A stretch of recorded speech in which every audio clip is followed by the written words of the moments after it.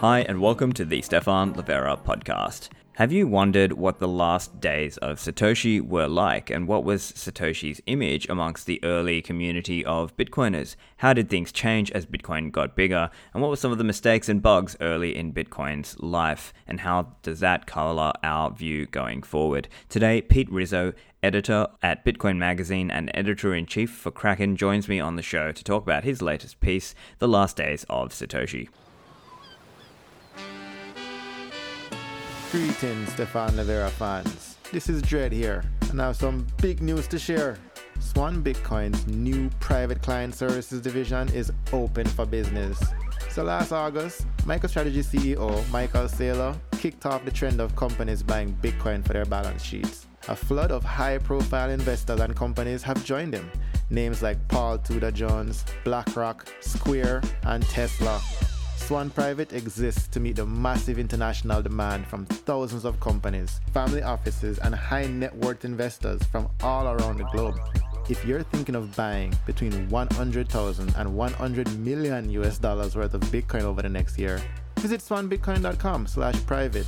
That's swanbitcoin.com/private. Fill out the onboarding form or email the CEO personally, Corey@swanbitcoin.com. That's CORY@swanbitcoin.com. Respect fans and one love. Lend at HODL HODL is a non-custodial Bitcoin-backed lending platform, so you can lend and borrow globally and anonymously. There's no KYC. So if you have stablecoins, you can lend them out and earn some returns. On the other hand, if you're sitting on some Bitcoins and you need some liquidity for living expenses or for whatever you need, you can get some fiat stablecoin liquidity by collateralizing some of your Bitcoin, and you don't have to trust one single party. In this case, it's actually locked in a 2 of 3 multi-signature escrow. So HODL HODL will hold one key, and then the counterparty will hold the other key. So this is a Bitcoin DeFi, peer-to-peer lending and borrowing directly between users. You set your own terms and put up offers depending on how long you want to borrow and the interest rate. Go to lend.hodlhodl.com. Are you looking to get involved with Bitcoin mining? Compass is an online marketplace which makes it easier for everyone to mine Bitcoin.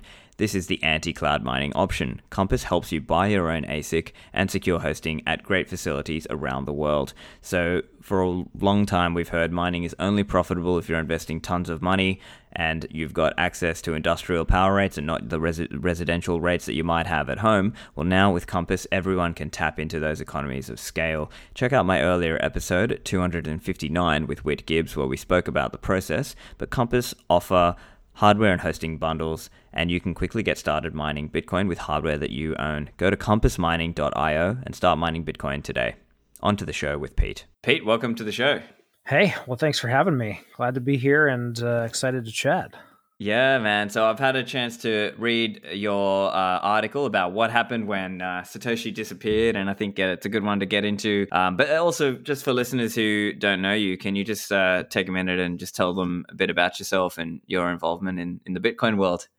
Yeah. Oh boy. Been here for 8+ years now. Editor at Bitcoin Magazine, editor at large at the Kraken Cryptocurrency Exchange. Best known for being sort of the original founding editor over at CoinDesk, growing that business up over time. But I've been spending a lot of my time of late diving pretty deep into the Bitcoin archives. Just trying to get to the bottom of some of the things and the mythology that we've heard about over the years. Right. I think over time, I've definitely become more of a Bitcoin believer, as most people have. I think I've shed the objectivity and, sort of have that, sight line of, look, Bitcoin is an invention. It's going to be one of the things that really stands the test of time. Once I kind of locked in on that, it really became shifting my work over to sort of digging into, okay, like who were the people and events that shaped the technology and what do we actually know about them? And, as I kept digging, I just found that we know less and less, right? There's a lot of kind of pivotal events in the technology's development that really have just been understudied, under contextualized, and have just resulted in sort of like sort of these weird memes that aren't actually super true if you look at what happens. And that's one of the crazy things about Bitcoin, right? I mean, it's an entirely digital money, it's an entirely digital creation, and full record of its existence lives on the internet, right? So it's basically open and public for anyone willing to take a dive in there. So yeah, that's been my recent focus, and yeah, I was excited to publish today. Obviously, the 10th anniversary of, I think, Satoshi kind of handing over the keys to the project, was a milestone that felt like it needed to be marked. I was happy to do it. Yeah, and it's like this whole idea of having Bitcoin historians, because certainly there are memes and things, and maybe occasionally someone might point to an old forum post or some old email and say, "Oh, look, see, this is Satoshi meant this because he said this on the Bitcoin Talk forum." Yeah. And whatever day and whatever year. And obviously there are certain well-known resources in the community, like, the Nakamoto Institute run by my friends Bitstein and Pierre Richard. And, but there's a very good resource. Yeah. And it's like there's more of an effort, if you will, on actually cataloging some of this. And I think a really good example as well is Jonathan Beer's book, The Block Size War, really great book. And you're also doing a lot of work around this also, because it's kind of going back and digging through the archives. So what was that like for you, and how did you start that process? Yeah, I think a lot of it is just stripping away sort of the idea that the past is sort of like this blank time that just there has no immediacy. So I think for me with this one, I had written at the end of last year with Aaron Van Wertum, we did a sort of deep dive into the first Bitcoin war, which was, after Satoshi had left, how the developers actually enacted the first soft fork for Bitcoin. It was called P2SH. Essentially, it's a code format that enabled multi-sig and a lot of different things that we have today. And it sort of went into the politics and dynamics of how that played out. I think as a result of that, and you mentioned Jonathan Beer's book about the block size wars, I think that one's interesting because I think, in considering that time period, which I've done a lot as well, it just became kind of more obvious to me that really everything kind of starts back at the beginning. And, we really didn't have and don't currently have a great picture of like what, Satoshi's tenure as software developer was like. So I think there was a lot of, again, tendency to kind of color the present with our perception of the past, which actually doesn't really meet what actually occurred. So I think for me, the more that I sort of dove into things and tried to contextualize like my own understanding of what had happened in Bitcoin, the more that I said, okay, I just have to go back to the beginning. What did the people who were there experience? Like, what were their interactions with Satoshi like? Because I think it's really easy to just separate people into ideologies in Bitcoin, to kind of make us versus them camps. I think this has really happened a lot along the block size war stuff. Even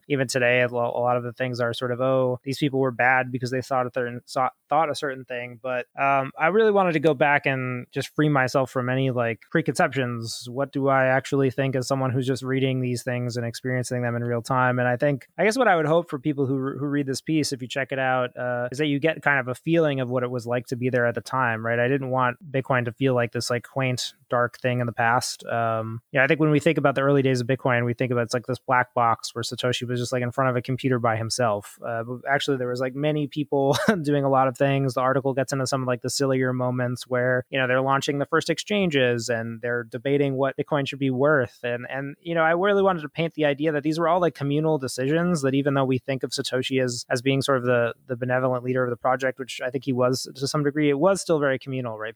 There was a great activity around Bitcoin. It gets into the, one of the first public efforts to promote Bitcoin and how that was a user-led decision, how Satoshi really wasn't super in favor of that. And then, it sort of causes the whole, then nascent ecosystem to be overrun, like the exchanges go down and it goes down from like 10 cents to 5 cents. And people think this is just a great tragedy where, there's speculation that the bankers are trying to subvert the network and all these things. And I guess I really wanted to add a lot of that context because I think, again, it's really easy to just like think that this is a time period that has no substance when really these people were living like full and active lives and like their concerns and dramas were just very important to them. So I think I wanted to get a lot of that out, and I really wanted to kind of reckon with, okay, well, how did Satoshi actually lead the Bitcoin project? Because how can you really know anything else if you don't know that? Because that's sort of the foundational aspect for everyone's perception in Bitcoin thereafter, right? Like there was a group of developers that worked with Satoshi directly, for better, for worse, like one of my theses is I think most developers want to feel like they are doing what Satoshi would have wanted. I think even today, you sort of mentioned, right? People on Twitter, they're constantly evoking Satoshi. We have this weird sort of father figure relationship with Satoshi. We want Satoshi to think that we're doing well for us, right? So I think that I really wanted to get to the bottom of that and kind of develop my own picture of Satoshi as a character that wasn't just, some guy who invented something, which he was, and that's certainly, there certainly is Satoshi the inventor. I think this story takes a look at Satoshi the project manager and the flaws and sort of missteps and things that he did that are a little bit more less black and white than some of the things presented on Twitter. Yeah. And so when Bitcoin first started, it's all early, and I guess it's like many things. It's like there's a honeymoon period, and then maybe there's some conflict that comes up, right? So what were some of the first few conflicts that came up in the whole Bitcoin world? I think it's really interesting that, as you mentioned, there's a honeymoon period. Like first, for the first like really half of 2010, 2009 is kind of this great blank period, right, where there's really like nothing, right? You can go through the logs and there's just weeks that pass without any transactions. Presumably people are claiming coins at their mined, but there's not really a great record on that. There's just like kind of nothing happening, right? And it really is until the forums that Satoshi creates at the end of 2009 that sort of gets people together. And I think that's kind of an interesting point when you think about it. It's that Satoshi invented something, but he needed to keep moving the project forward in order for it to advance. And that gets you to kind of the point where it's like Satoshi created Bitcoin, but that didn't actually birth Bitcoin. Even though he had solved it, he had to get people to care about it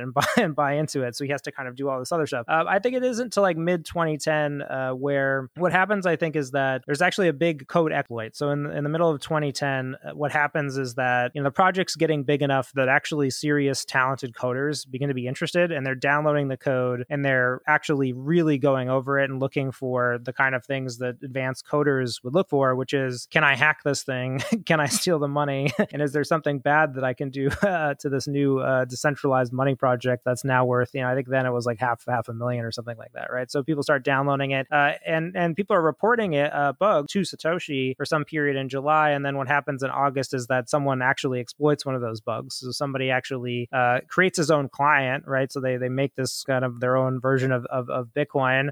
They code it such that there's a value overflow. So essentially they pre-program the digits of the transaction. So, they said the input was, negative 100 million coins or something like that. And it basically tricks the protocol into thinking that 184 billion Bitcoins that didn't exist got printed, right? So I think this is a pretty pivotal event for Satoshi. He actually, from what I can tell, gets pretty freaked out by this and really kind of goes through a period where he's making a lot of very rash, kind of like quick decisions for Bitcoin, and it really exercising his authority in ways that I think if anyone did that now, they would be very suspect. But back then, it was still possible for him to do that. And there's a number of instances, right? So he, changes how the software behaves. He changes the rules for transactions, and most notably, he just kind of like sticks this random block size limit like into the code, and actually doesn't even in the release notes for that software actually even announce that he did it. It's something that they discover later that he had done. And again, this kind of gets into like you can tell certain traits from someone's behavior, right? So his posts become more frequent. They become less detailed. They're kind of like overlooking things. There's one message that he gives where he's like, please upgrade now, ASAP. And people are commenting on the code and they're like, hey, are you going to publish anything for us to look at, or we're just download this code? So yeah, there is a period where they start kind of questioning, okay, like, well, what's going on here? And I think some of the developers, especially the ones who had more open source expertise, I think Jeff Garzik in particular kind of stands out as this, who I couldn't imagine would have been very impressed with Satoshi. He kind of enters the project at a point where Satoshi is very, whimsical. He's like kind of doing all these things, not being very open, not displaying the characteristics that maybe he would have wanted. And that leads to a period sort of towards the end of 2010 where there is more direct conflict with Satoshi. Some of that is passive and some of that's more active. So there is at the end of 2010 sort of a debate over, Satoshi basically tries to limit the types of transactions that should go that users can make, right? So when Satoshi wrote the code, he includes hundreds of transactions that include like all sorts of different things that he envisioned, like multisig would have been a great example, right? Something where you can use multiple keys to move coins. So he would have said basically, I don't want anybody doing anything advanced like that. You can only send these types of transactions. And in that case, the users and Michael Markart, best known now as Thamos, kind of leads a somewhat minor revolt against Satoshi, where he's like, we don't want this code. We're gonna do something else. But yeah, I think it's from what I could tell, it's like it was a lot more acrimonious with Satoshi than I I would have expected. And I think there were some interesting reasons for that. One, most people were actually much more technical back then in the project, right? So I think the average technical difference between like Satoshi's expertise and the average user just wouldn't have been that large. So they were more apt to view him as someone who like wasn't helping them directly and like just could have been like making their lives easier, but just wasn't for whatever reason. So like one contingent that's kind of amusing is the miners, because they're the ones who are really, Satoshi doesn't actually develop Bitcoin's mining code like in any substantial way. So he's not actually making it easier for you as a user to mine and generate more Bitcoin. The users are doing all that. So they're actually leading kind of the optimization there, which is interesting to think about. There's a whole kind of section of the code that would have been largely kind of developed by the community. And their attitude to him is like really dismissive because he's just not really doing anything to help them. He's not like merging the things that they've added that they like. So that they begin to be a bit more antagonistic. And then, really towards the end, I think that it partly just bleeds out to the rest of the community. They become very frustrated with this guy. And again, like this is part of the, issue with like centralized schemes and things, right? Like they become a lot more demanding of Satoshi for whatever reason. And because he's there and he's capable of being demanded too, they stomp and kick their feet. And, they're saying all these things on these threads where, they're just basically like kind of impetuous children. And I think, the relationship really devolves by the end. And I think, one of my big conclusions is after doing this research is I don't think Satoshi could have continued. I don't think there's like a scenario where Satoshi kept being the leader of the Bitcoin project at the end of 2010. It felt like there was a natural sort of conclusion where Satoshi had done everything that he could. He had used his authority to keep Bitcoin secure. And in mortgaging that authority, the users sort of became distrustful and moved beyond his authority and influence and, basically asserted control. And I think it was sort of a gradual move to a break that, I think most people would say now is like probably pretty inevitable, but it was still interesting because I had always thought, Satoshi kind of just laid down the sword and, had walked away. And now I think that there was no way he could have stayed around. That's a really interesting insight. And I think it's also worth pointing out that, in the open source community, and there's this ethos of, you should be able to contribute and everyone should be able to contribute. And it's not about, having one kind of king or leader or god or whatever. It's just like we can all contribute and we're all equal. And I think there's an interesting point you made in the article where at an earlier stage, it was seen like the code was, you can view it, but it was all the contributions had to go through Satoshi. Yeah, that was just a product of the way the code base was structured, right? You actually need to update the repository and push the code to the users. And that was something that, it seems like it was more kind of open. Satoshi would give the keys to things. And this is where it gets kind of confusing. Like we don't really know who had keys to what at which times.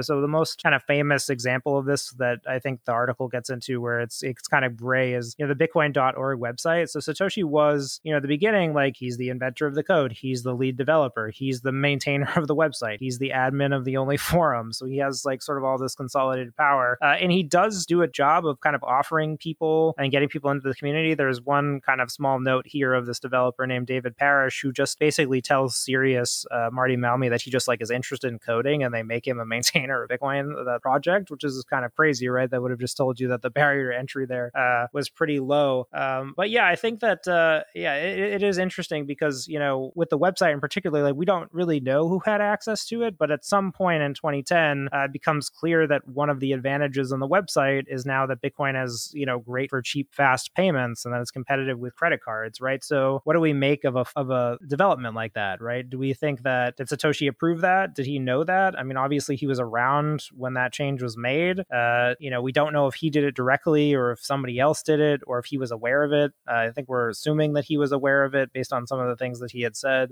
thereafter. So again, it's hard to draw conclusions on some of Satoshi's, actions and decisions because, he wasn't the most expressive and explanatory about what he was doing. And again, there was sort of this collaborative nature of the project. It makes it tough to tell. Again, and this is, I would say, if this is something that concerns you, like if you really are curious to know what Satoshi would have wanted, I think as, in some ways we all are, and in some ways, we try not to be.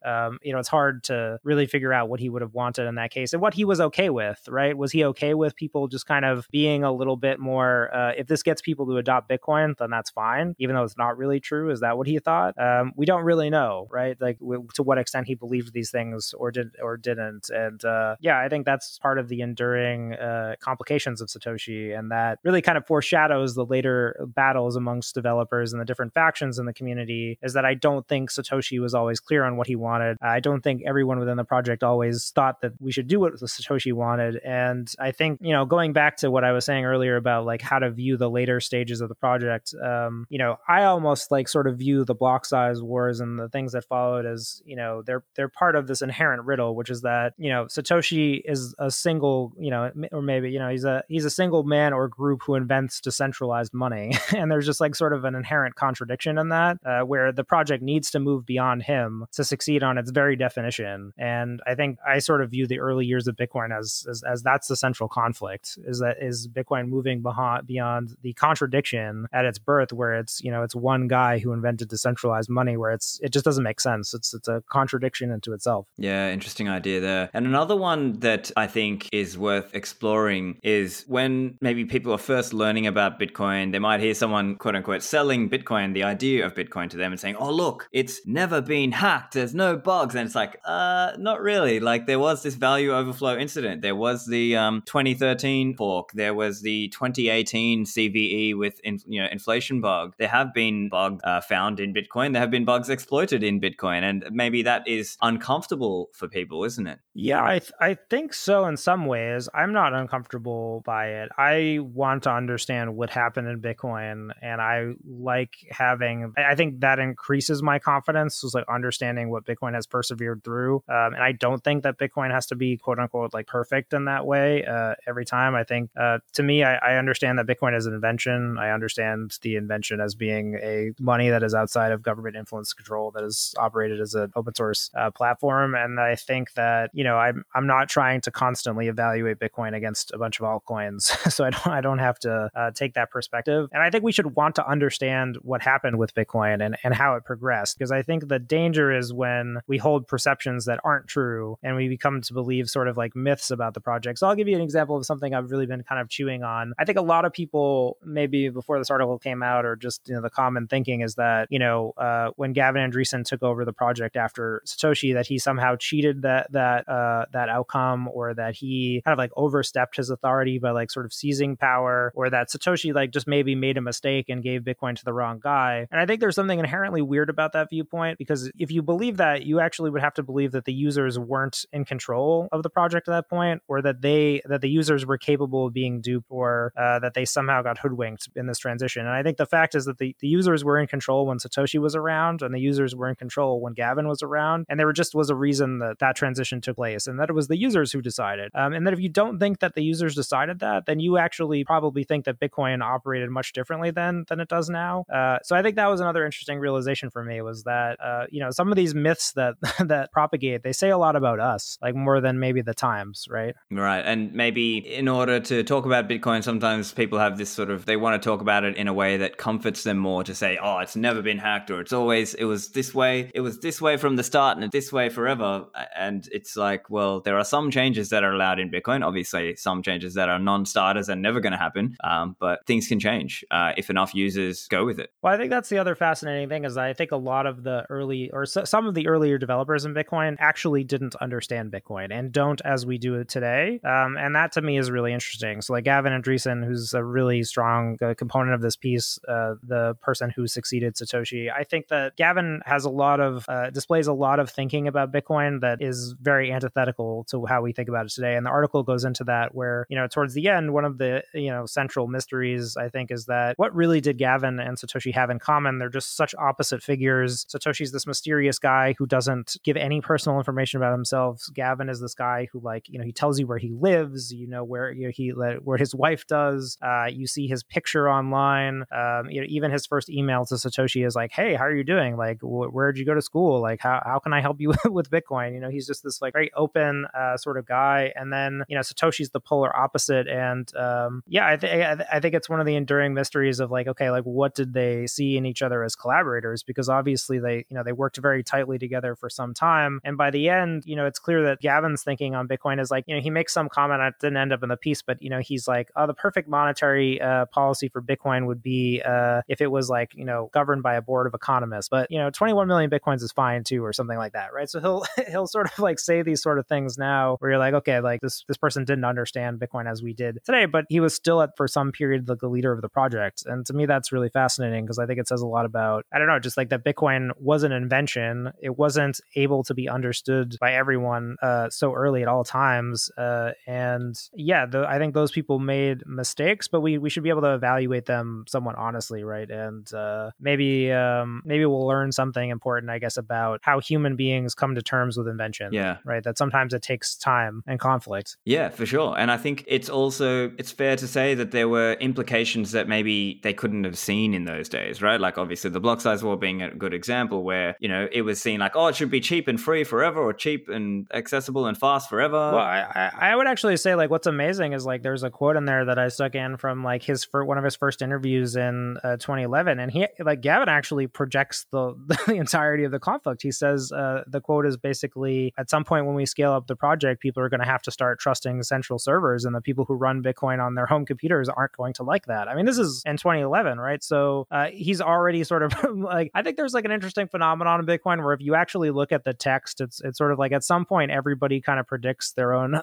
downfall. And I think with Gavin, it's like, he knew that, he saw that coming, right? And it's almost like you pick that exact line out, and it's like that's the future there, and he predicts the future and he predicts the exact issue, but he's incapable of actually avoiding that future outcome. Yeah. And that's the interesting thing about history, right? Is sometimes we'll learn things like that. Yeah. And it makes you wonder, what things do we think now in April 2021 as the quote unquote Bitcoin community, or if you will, just kind of people who are interested in Bitcoin, what do we think now that's actually wrong? And we're only going to find that out in 5 or 10 years' time. Yeah, that's what I think. Like, that's what keeps me coming back to this period in Bitcoin, is that I think we should all be in a process of learning about Bitcoin and understanding Bitcoin. Myself, I've been here since 2013. I've seen the narrative around Bitcoin change pretty substantially from, originally it was kind of, a lot about payments. Then it became building applications on top of the blockchain. And now we're sort of in this great macro, everybody's a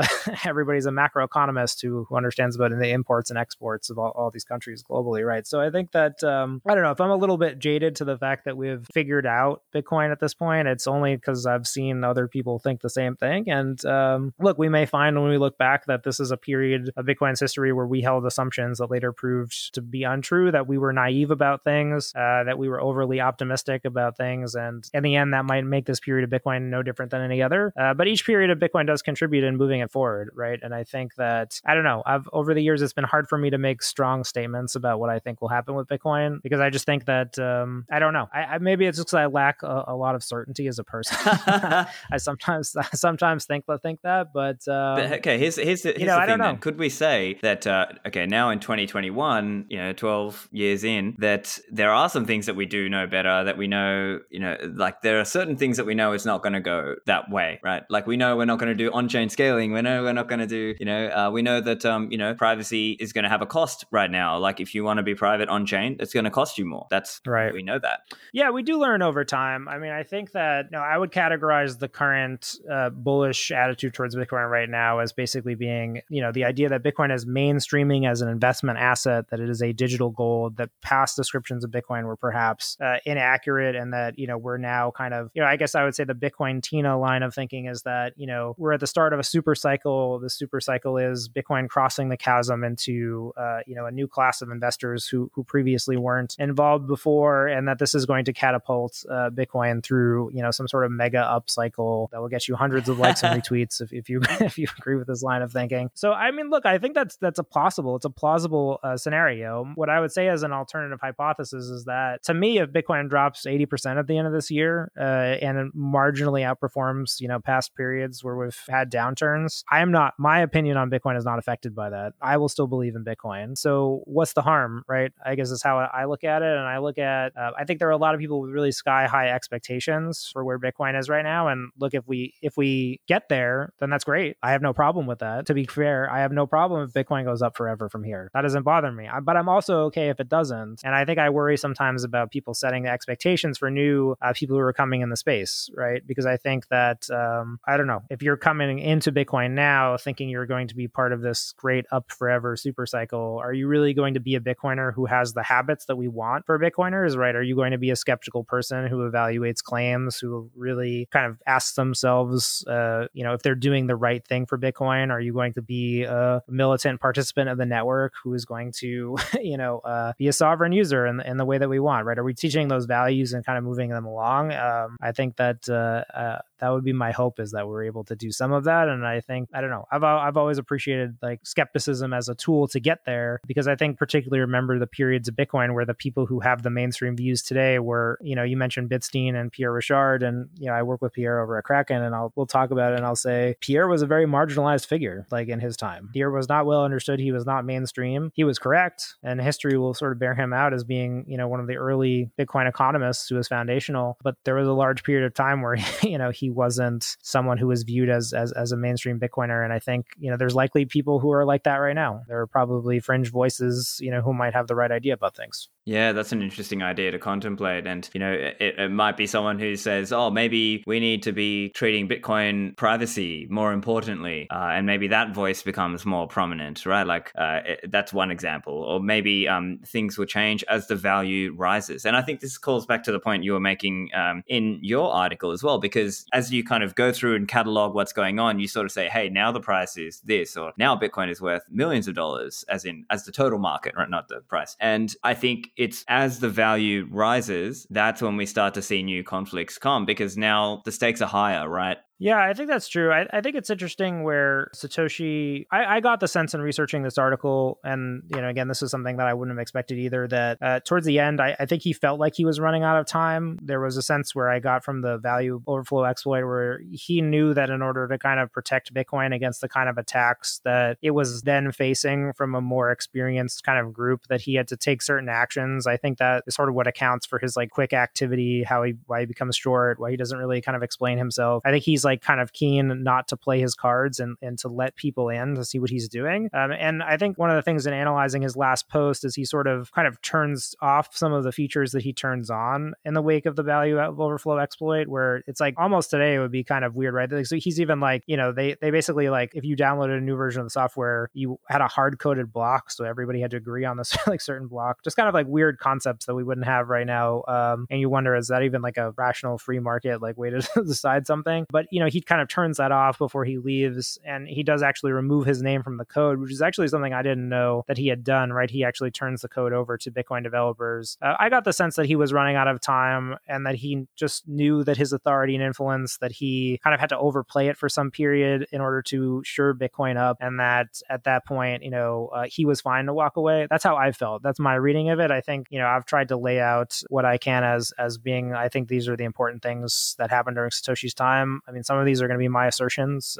Hopefully I wrote the article in such a way where, if you really want to dig into these citations and kind of, come to your own conclusion, I've left a paper trail, right? So you can really kind of go down the side roads. And, ultimately, I think after writing it, I felt like I've left people a roadmap from like, this is Bitcoin 2009 to end of 2010. Here's what I think the important streets are. But if you want to, I'd certainly encourage that exploration and encourage more people to kind of dig into that time. Back to the show in a moment. CoinKite.com are the creators of my favorite Bitcoin hardware wallet, and these things were not around in the early days of Satoshi, but now with hardware wallets you can secure your Bitcoins in a much more secure way. These are like a little locked down computer that is specifically designed for the purpose of security. With the Cold Card, you can use it without even directly plugging it to a computer. You can use a micro SD card, and you can use your Cold Card with popular wallets like Spectre Desktop or Sparrow or Electrum or Blue Wallet and do air-gapped transactions. Cold Card offers all sorts of features. It's great in a single signature setup, but it also works as part of a multi-signature setup when you are ready to take that step up. So go to coinkite.com and use the code Livera for a discount.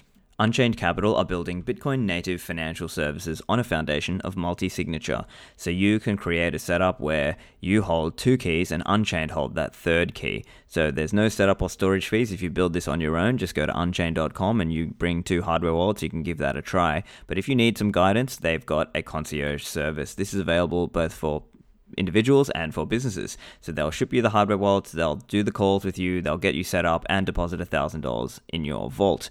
Use the code Livera for a discount there. Unchained Capital have all sorts of services. They also offer loans. So if you need liquidity and you don't want to sell your Bitcoin, that's also a possibility with Unchained. So go to unchained.com and you can find out more there. And lastly, CipherSafe. Are you thinking about your backups? Whether you're using a single signature or a multi-signature setup, make sure you have a metal backup seed product. The Cypher wheel comes in a wheel shape, it's stainless steel, and it has been designed to be rust-proof, pet-proof, tamper-evident, waterproof, all of these things so that you can make sure that you or your loved ones can access those Bitcoins if something were to occur.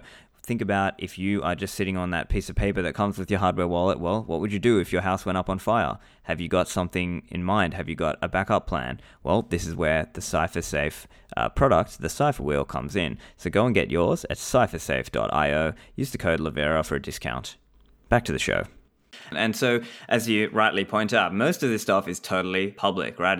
It's forum posts, it's Satoshi's emails and posts on the mailing list. It's code that was, I believe back then it was on SourceForge before it went on to GitHub, right? And then some of it is actually private, right? Because it's email correspondence. So, can you tell us a little bit about those email correspondence, that email correspondence between Satoshi and other early contributors like Gavin or Mike Hearn or whoever else?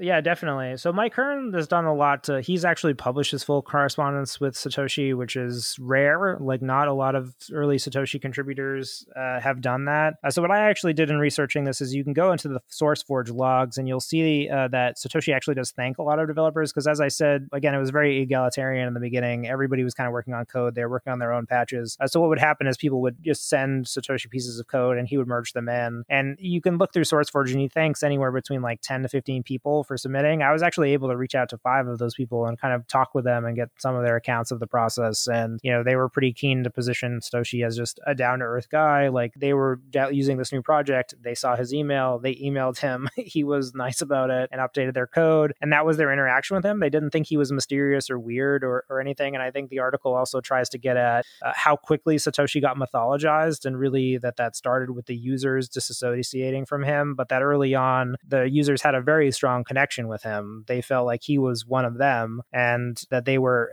embarking on this project that was, they were equal participants, right? Like, I don't think anyone really early on, at least in the beginning of 2010, it does change over time. Nobody really thought anything of Satoshi. They didn't think that he wasn't named Satoshi Nakamoto. They didn't think that he wasn't a Japanese man who happened to be running this project. They just saw him as a very kind of open, accessible figure. And that's really contrast. And I think what's really amazing is how quickly that changes. If you think by middle summer 2010, people just thought he was a regular guy that they could talk to. And then by the end of 2010, he's sort of this mythical figure that they're drawing pictures of him as a woman, and they're like talking about like what he does in his free time and like how his sleep schedule has changed. And then by April 2011, really when the piece kind of concludes, the mainstream press is coming in and they're calling him this mysterious, shadowy figure. It's just amazing like how quickly perceptions about him changed so drastically. And I think that was one of the things I wanted to get across. To your point about, the nature of the private correspondence that was used. So, Gavin Andresen has a trove of emails. He was one of the most frequent correspondents of Satoshi. Gavin has not made his entire email archive public. He was able to send me some things, which I've quoted in the piece. They're marked with asterisks. I did not receive those full emails. I received copy text from Gavin of this is what this said. So I'm taking him at his word that those are real correspondences. I also received something else of the same effect from a user named Ribik, who was pretty active on the forums back in the day. He was actually the guy who named the smallest of unit of Bitcoin Satoshis. He was the one who came up with that proposal. And he thinks that was the first thing that was ever named after Satoshi, and that happened after he left. That's an interesting part of it, right? I think as history kind of develops, I would hope that more of these early people feel comfortable turning over their emails. A few people have, told me that they'll be more comfortable going through their archives for me going forward, which I certainly appreciate. There are other people who won't do that under any circumstances. They don't feel like it's appropriate to hand over private emails. Look, I think that this stuff benefits from additional scrutiny. In the case of the email that I got from Ribik, which I thought was really interesting, he attests that Satoshi, he offered to pay Satoshi for making a fix to the code, and Satoshi said, no, thank you. I have plenty of Bitcoins, which is interesting because I don't think that there's another citation or thing that I could find where Satoshi admits that he had Bitcoins at all, let alone enough to turn down, a reward for them. So you can learn things from these, small pieces of evidence, right? Yeah, that's an interesting one because that's another commonly cited thing where they say, "Oh, Satoshi never spent his coins," and well, I guess we don't know, right? So, I mean, he's rumored to have have 500,000 coins or 600,000 coins that never moved, but for all we know, that's like the main coins that he mined in the early days, and then maybe he's got another amount of coins that later were spent and we never know, or it's like some people have this kind of altruistic vision of Satoshi who literally just created this thing and literally never spent a sat. Well, I think that's what's interesting, right? So today, Satoshi is just whatever we want him to be because he's not here. So we're free to manipulate and, alter the course of, his dialogue to our own ends. And that's why I think the Satoshi mystery, not the Satoshi mystery. I don't really care who Satoshi is. I care about his lingering authority and influence over the project, which is so palpable, right? Even the idea that Bitcoin is, sort of this macro hedge asset, this kind of, I would say that this is the cycle's narrative du jour. I mean, there's just people who spend most of their time on Twitter trying to act as if like Satoshi somehow justifies them thinking these things, right? And that goes back to what we were saying at the beginning, where we want Satoshi to think what we're doing for Bitcoin is right after all these years. I don't know how to square that, right? I think the people who did bad things against Bitcoin wanted to do what was right for Satoshi, and I think the people who did good things for Bitcoin also wanted to do the right thing for Satoshi. And then I would also say that there's a group of people who were actually had a lot of foresight and didn't care what Satoshi thought at all. So one of the more interesting minor characters in this piece I thought was Michael Markart, Thamos, who operates the Bitcoin talk forums now, where he was one of the first guys who if you think about it at the time, it's actually kind of impressive that he was just this 20-year-old college kid and he just openly just says, "Oh, I don't," to Satoshi, I don't think this is how this should be run. I want to be able to run whatever transaction type I want. You can't tell me what to do. That is how we would think about Bitcoin today. But again, he was a minority person then, right? That view was a bit of a minority view. And I think it's interesting to me, if you think of Bitcoin as this sort of saga or play of ideas, that there are some ideas that grow and they become more powerful over time through a competition of ideas, right? So today, back then when Thamos did that, there was a lot of hate towards him for speaking out against Satoshi or, going against the grain or trying to, people thought he was trying to cause a fork. Today, I think we would think what he did was sensible, that it was the proper expression of what Bitcoin was. And to me, that's really interesting because that would suggest that Satoshi could have been somebody who was on the receiving end of what we think of Bitcoin today and would have been wrong by today's standards in his actions. So I don't know. I think that's the interesting thing about history is we can use it as a framework to look at our own perceptions and how they've changed over time. And I think with this piece, you get a lot of those instances where Satoshi doesn't really give us 100% answers. He can't. That's one of the reasons we continue to fight over what he thinks. And we can move past him, but I'm not sure we are. Well, it's funny because you'll see people every now and then they'll write a post or they'll tweet something and say something like, "Dear Satoshi, I hope you're doing well," blah, blah, blah. Like they're kind of calling back to that idea. Oh, like the Coinbase people sent him as their IPO thing. I was like, all right.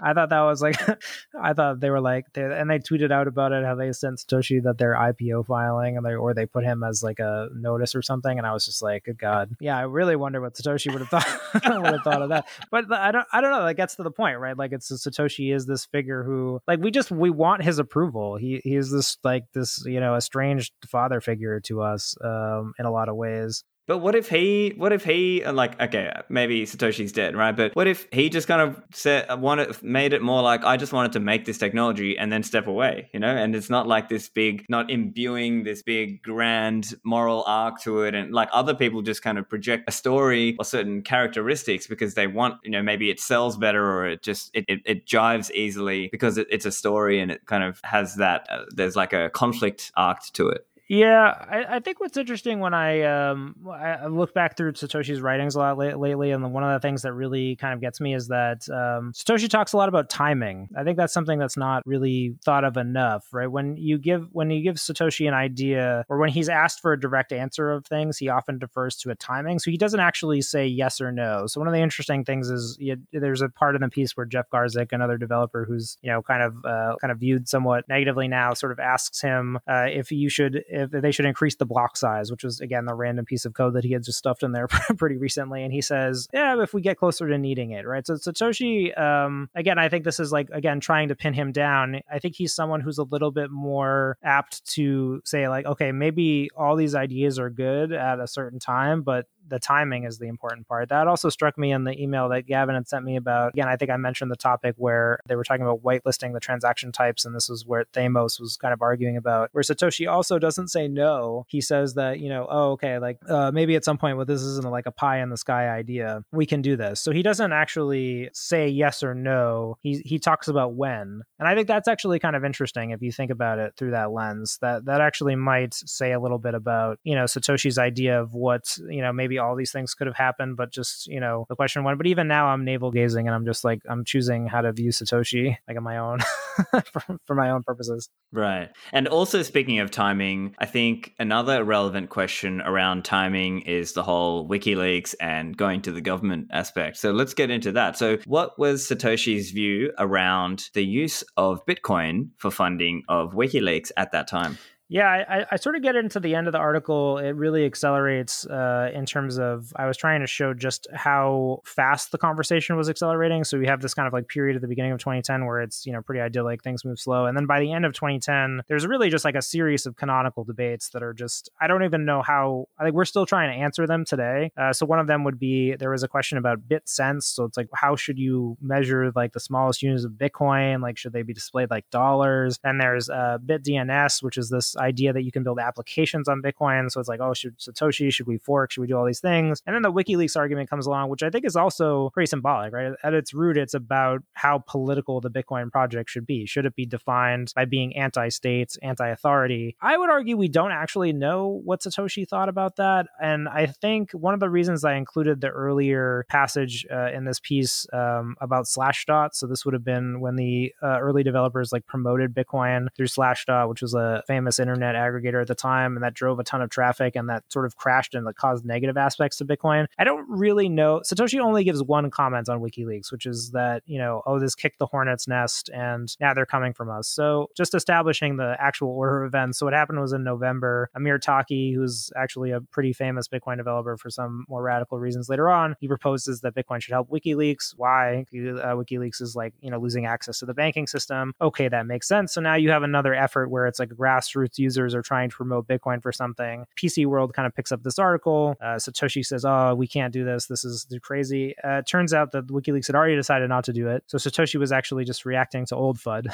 He wasn't even reacting to new FUD. Yeah. And like, I don't know. I actually don't know if Satoshi objected to the use of WikiLeaks using Bitcoin, which I don't know why he would have, but I think he saw it. And this is, one of my theses about looking at history, I think, is like everybody in the present is trying to avoid the mistakes of the past. And I think Satoshi probably would have seen the WikiLeaks thing as causing a similar issue to the Slashdot thing earlier, right? Because what happens is when the users went and popularized Bitcoin, when they actually went online and kicked up all this noise about it, that is what caused the attacks against Bitcoin that compromised the monetary policy.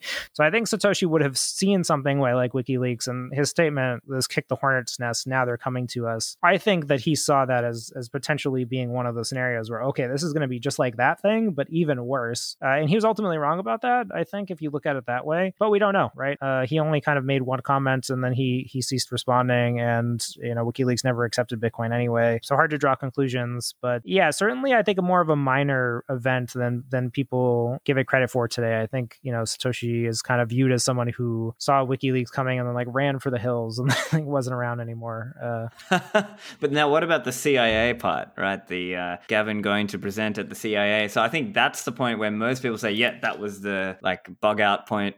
Yeah, another event that's really shrouded in mystery, which is funny because you can actually go and like Gavin's slides from the event are totally public. There's actually, he appears on like a YouTube show after the event where he like talks about it with this guy named Bruce Wagner, who had a famous YouTube show at the time. Well, I guess famous, like 1,000 people probably would have watched it in 2011, which was a big deal, where he talks about it. The CIA event, it was interesting to see Gavin's emails to Satoshi about this, where even Gavin was pretty about face about it. He was like, oh, it's the U.S. intelligence. It's an agency that does, funding for startups around U.S. intelligence. I'm going to go talk to them. But then this is where Gavin gets kind of interesting, is that I think Gavin, it's a lot about presentation, right? So he writes a forum post in which he's like, Gavin will visit the CIA. That's the name of the post. And his first, again, like this is the famous last words thing. He's like, I don't want this post to cause controversy. And it's like, okay, well, you probably shouldn't have done what you just did then, right? Like there would have been a better way to approach that. So yeah, I don't know. I mean, that's another event where it seems seems like there's more information about that than,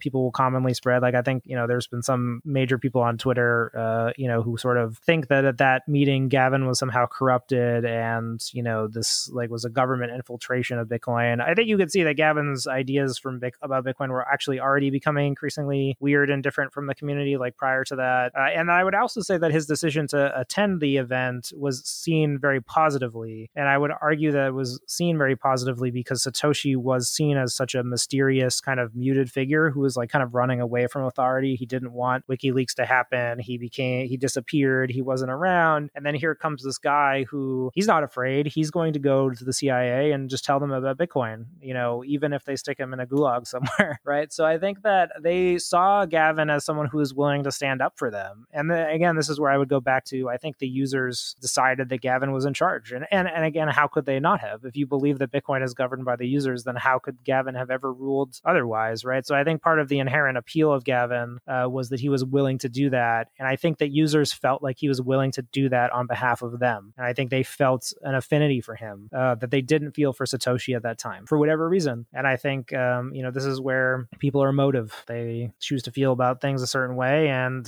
now we feel differently. But back then, most developers were really, kind of behind Gavin on this. This was widely seen as kind of like a display of leadership, and that thinking about a free market, the free market had elected Gavin as the leader and supporting him on this initiative, even though now we view this today as, this totally crazy event. And I think I write in there, it's almost a perversion of the ideals of Bitcoin to think that any, lead developer of the Bitcoin project would in any way liaise with the government. But it happened, right? Yeah. And so that was, 2010. And I think it changes over time that a lot of the developers, their perception of Gavin went downwards because they thought, okay, he's making the wrong decisions on behalf of the project. He's kind of overly centralizing it. He's, trying to scale it the wrong way. These were some of the concerns, I guess. And this is also even maybe foreshadowed in your other article about P2SH, right? Yeah, Gavin makes a lot of mistakes. I think that in my private conversations with Gavin, I think that he remains like a very interesting relic of that time. I think he had a lot of preconceptions about Bitcoin that, again, are interesting, and it's difficult to think that somebody in his position could have held those things. One of the things that still is remarkable to me is that Gavin, I think, never thought Bitcoin could be worth that much. Thought isn't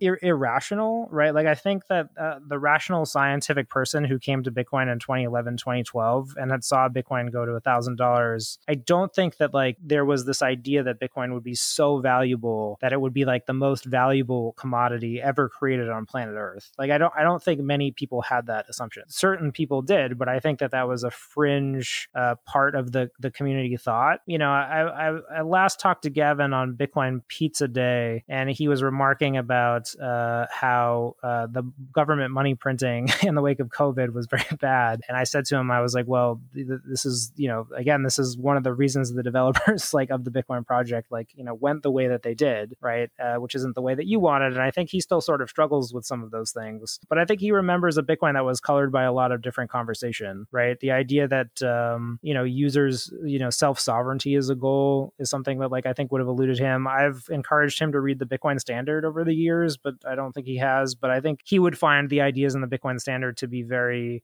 things that he had never heard before, really. Because again, they weren't very mainstream at the time. I think what Saifedean did with the Bitcoin Standard, which again, I will vouch for is probably the only important book about Bitcoin ever written, is that he put together a lot of ideas that I think prior to him vocalizing them, were not widely publicized. And really, I think if you look at the block size conflict as well, it's a failure of people understanding the economics of Bitcoin. And how could you have understood there'd only been one Bitcoin cycle? And we barely even know if there's Bitcoin cycles now, though that I would argue that overwhelmingly seems the case now they're entering a third one. But how would you have known? In 2015, 2016, people just didn't know that Bitcoin wasn't failing. How could you have possibly known that? Right. And of course, again, you go and say, oh, well, Pierre Richard knew that. And it's like, yeah, well, he was the one guy. Minority, yeah. Like, I mean, there was a few people who were coming from an Austrian perspective, like Michael Goldstein, Pierre, and, Daniel Krawietz before he went all Bcacher. Yeah, but they all lived within like a 4-block radius of each other in like Texas, right? Yeah. There was a few of us out here trying to talk about it from that point of view, but not many, let's say, until Safedien sort of helped popularize that way of thinking, at least inside the Bitcoin community, if you will. Right. Well, I guess my point was basically that, in talking about Gavin, is that I don't know. I think we can learn from his experience of the project, and I think if you view these two pieces that I've written now for Bitcoin history, it's like I'm trying to develop some of these characters and people over a span of time. And in the P2SH article, Gavin does assert more authority. He becomes more of an authoritative leader, and I think one of the things that's kind of interesting is looking at this article and reading The Last Days of Satoshi. It's like, would you not agree that Satoshi was someone who used his authority? He seems to have been very open about that and very interested in apologetic in the way he used his authority. And could you argue that was the wrong thing to do? But again, if you're taking over for someone, don't you want to do what they behave as they would have, right? I think one of the interesting lines that I pulled out of here, if you go back to like Vlad von der Laan, who succeeded Gavin, I mean, he was one of the first ones who actually vocalized the idea of like, hey, like no developer should have authority over any of this stuff. So again, this is where it becomes, okay, are people important to Bitcoin? I think there are a lot of people who want to pretend that people are not important to Bitcoin, but everywhere I look within Bitcoin, I see the effects of people who had the will and foresight to think differently, and I think that time proved them correct, and we should celebrate those people. So in the case of Vlad van der Laan, I think that in the line in this piece, it's like, I think that's the first instance where I've ever seen a developer question the idea of whether Bitcoin development had to become decentralized in order for Bitcoin to be decentralized. And I question whether Satoshi like really actually understood that. I actually don't know that Satoshi understood the inherent riddle and the problem that his authority caused, because he wielded his authority. So then how could he possibly have had a perception of it?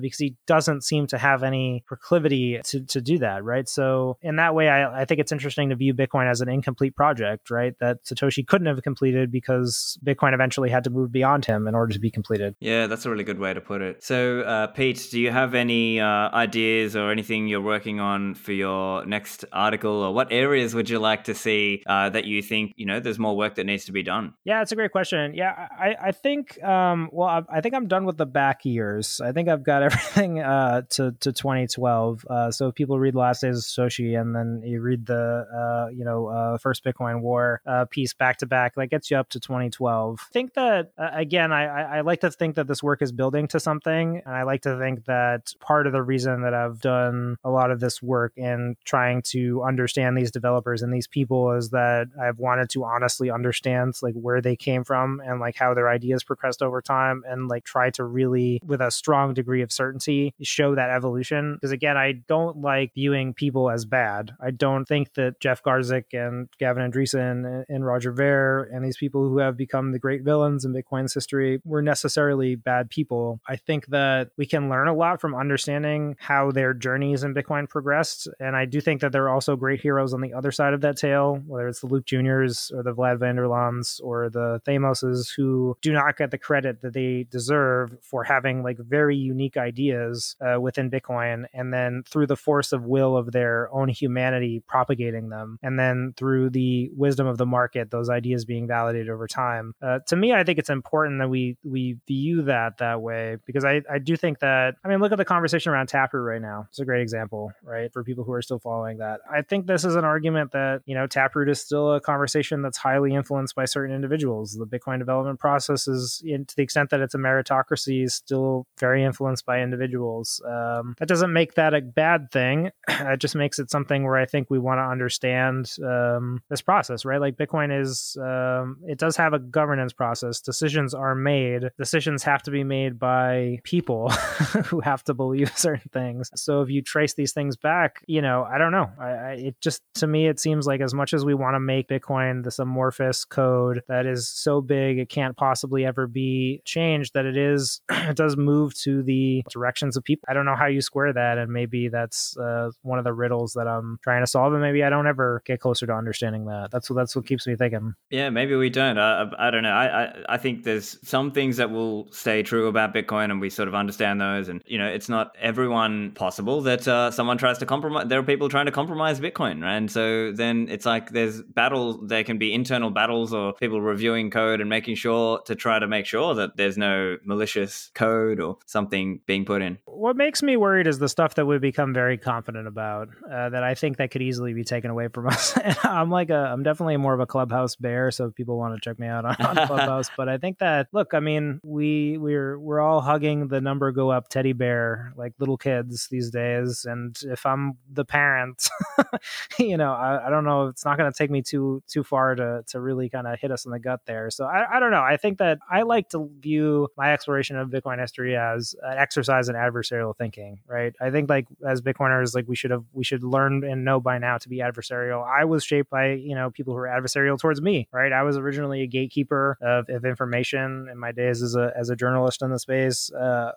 My ideas were attacked, my work was attacked. And ultimately through that process, I began to understand Bitcoin better than I did, right? That made me question things and deepen my understanding, right? I think that I view Bitcoin toxicity as a gift in that way, right? I think it has been a tool that we've used, but I mean, certainly, I'm not sure everybody can say that, but I don't know. That's why I try to pass that along. Those are the things that stay with me. Questions about, okay, well, are you really doing the best you can for Bitcoin? Are you being an adversarial thinker? Are you really kind of doing your best to kind of further this stuff? And I look at this history of, okay, well, the more we can understand the past, the more we can understand, how these things happened. And it does seem that certain people over time within Bitcoin have tried to abuse it and they've tried to move it in different ways. And, I would even say like, as a result of this article with the last days of Satoshi, I think that, if somebody today is coming up with an argument and they're saying like, oh, well, it really matters like who Satoshi was, like if someone who's into BSV or BCH, this article is like, oh, well, the users at that time, like it already moved past Satoshi. So it doesn't care. I don't have to care about Satoshi because the users had already moved beyond him. And that gives me a higher degree of confidence in the Bitcoin that I have today, right? Even in his own time, Satoshi was someone who we moved past. We didn't need him anymore. And maybe that is the story of his disappearance, that it wasn't this, that he laid down his arms altruistically. It wasn't that he vanished afraid of WikiLeaks. It wasn't that he was spooked by the CIA. It was that we didn't need him. We picked somebody else, and that ultimately Bitcoin is a product of us. Very fascinating. Pete, I've really enjoyed chatting with you. Listeners, make sure you follow Pete online. I'll put the links in the show notes for the article. Pete, where can people find you online? Yeah, you can find me on Twitter at Pete_Rizzo_, going by all caps Rizzo these days. Too many Peters out there. Got to really narrow it down. Also publishing on Bitcoin Magazine, so you can check me out there, and leading the open source grants program over at Kraken. So if you're a developer really doing great work in the space, you want to apply for funding or kind of pitch us on your project, we definitely have open applications. You can go to kraken.com/features/grants. So we're taking applications there. And yeah, I would love to chat with anybody who's doing really interesting stuff in the Bitcoin space. Fantastic. Thank you, Peter. Thank you.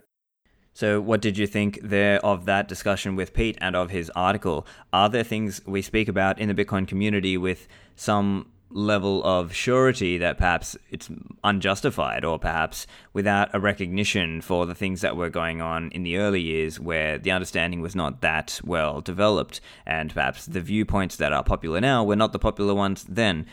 So anyway, as usual, make sure you share the show with your friends and give it a rating and review, 5 stars if you like it. That helps new people find me and find high quality information as they are joining the Bitcoin ecosystem.